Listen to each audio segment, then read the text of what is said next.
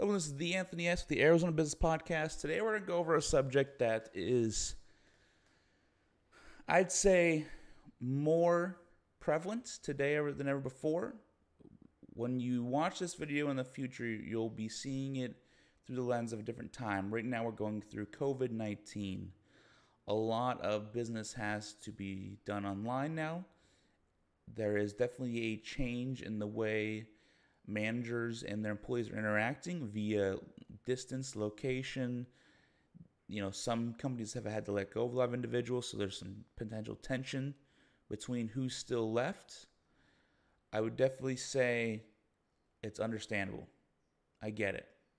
Now, what we're going to talk today about is how to, or I'd say some best suggestions for picking teams, doing like reorgs, making sure that you still can get the day-to-day work done that is still out there with the teams you have now, and still trying to do your best to keep some sort of norm about the situation. Now, I would definitely say I have an extra few tool sets on my belt that make it easy for me, so I'm going to try to do it without Predictive Index, which is the tool set I use when working with clients. If you don't have someone like that, or you don't have something in that space, I'll try to do both. So my suggestions for the first one is communication is going to be your biggest tool right up front. You're going to tell people what's going on, what we have left on the table to get done, and especially for my generation. So I'm 26. And when you're working with people from 20 to 30 right now, you definitely want to keep them involved in the major conversation. If you don't, they're going to feel excluded, and they're really not going to want to get anything done because they're going to feel like, what's the point? So my first suggestion is to just communicate what it's looking like. You don't have to be exact with numbers, but if you're losing money, if you're making money, just be honest. Some people will take it the wrong way, but if you allow them to just imagine what's going on, just forget it. You're already lost at that point. From there, communication. Secondly, when you look at the people you have left, you're going to have to do your best to fit them into bubbles a bit. You're going to have to make decisions on who really is in ops, who's in sales, who's in customer service, because it's going to be more prevalent today to execute than you did before. So I'd say just have a quick touch base with everyone again, and just show people you care. Like that's kind of part of that step number 2. You could almost call it that, show people you care, and have some like one-on-one Zoom calls with each person in the org that you can. And just say, hey, how's things going? What difficulties are you finding out via using Zoom? And then get them the help they need, should they need help. Because that's the big one right now. You got to make people feel like that they're part of that community, that business, that even in the tough times that they're really cared for. So we got first step, communicate. Second step, show you care. Still kind of communicate, but you're getting more deeper into the weeds in terms of details of each person.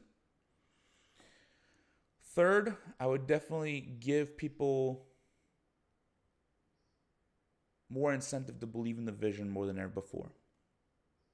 Now, if you really don't have a vision or an incentive or something for people to come around and believe in, and I'm not saying have a flashy tagline, doing our best in the worst of times. No, I'm talking about, look, we're going to try to still make $1 million in sales this year, and I'm going to make it so,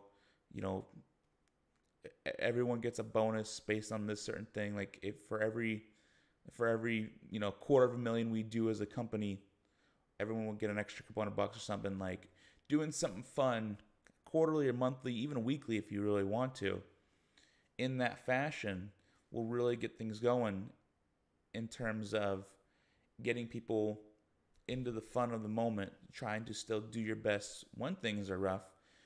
But more importantly, you really got to communicate that vision. You got to let people know, like, hey, nothing's changed. We're still doing this. For me, I still want to open up the lab with my best friend. I still want to be able to save lives in the future. My business still keeps moving here. I'm still out here helping businesses. That's the whole thing. It doesn't stop because we have to communicate differently on a different platform. It doesn't change that most of my meetings are in Zoom now. My vision is the same, and my purpose to inspire leaders to be inspiring is unwavering. Those are still the things I'm doing day to day. So now, why did I bring a predictive index in the beginning? It's the tool I use. If you're a client of mine, if you go reach out to the company, they'll probably end up sending you back to me anyways. It's just how kind of system works. They want a consultant as part of the package.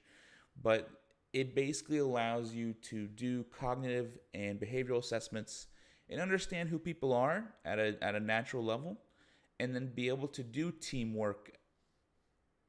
I'd say teamwork workshops where you find out who everybody is and put them together based on their natural tendencies and use the people data to actually make a pretty educated decision on who should be where, and just really keeping up in that motivate. The tools come with a bunch of paperwork in terms of, okay, this is what this person likes, give them this type of thing.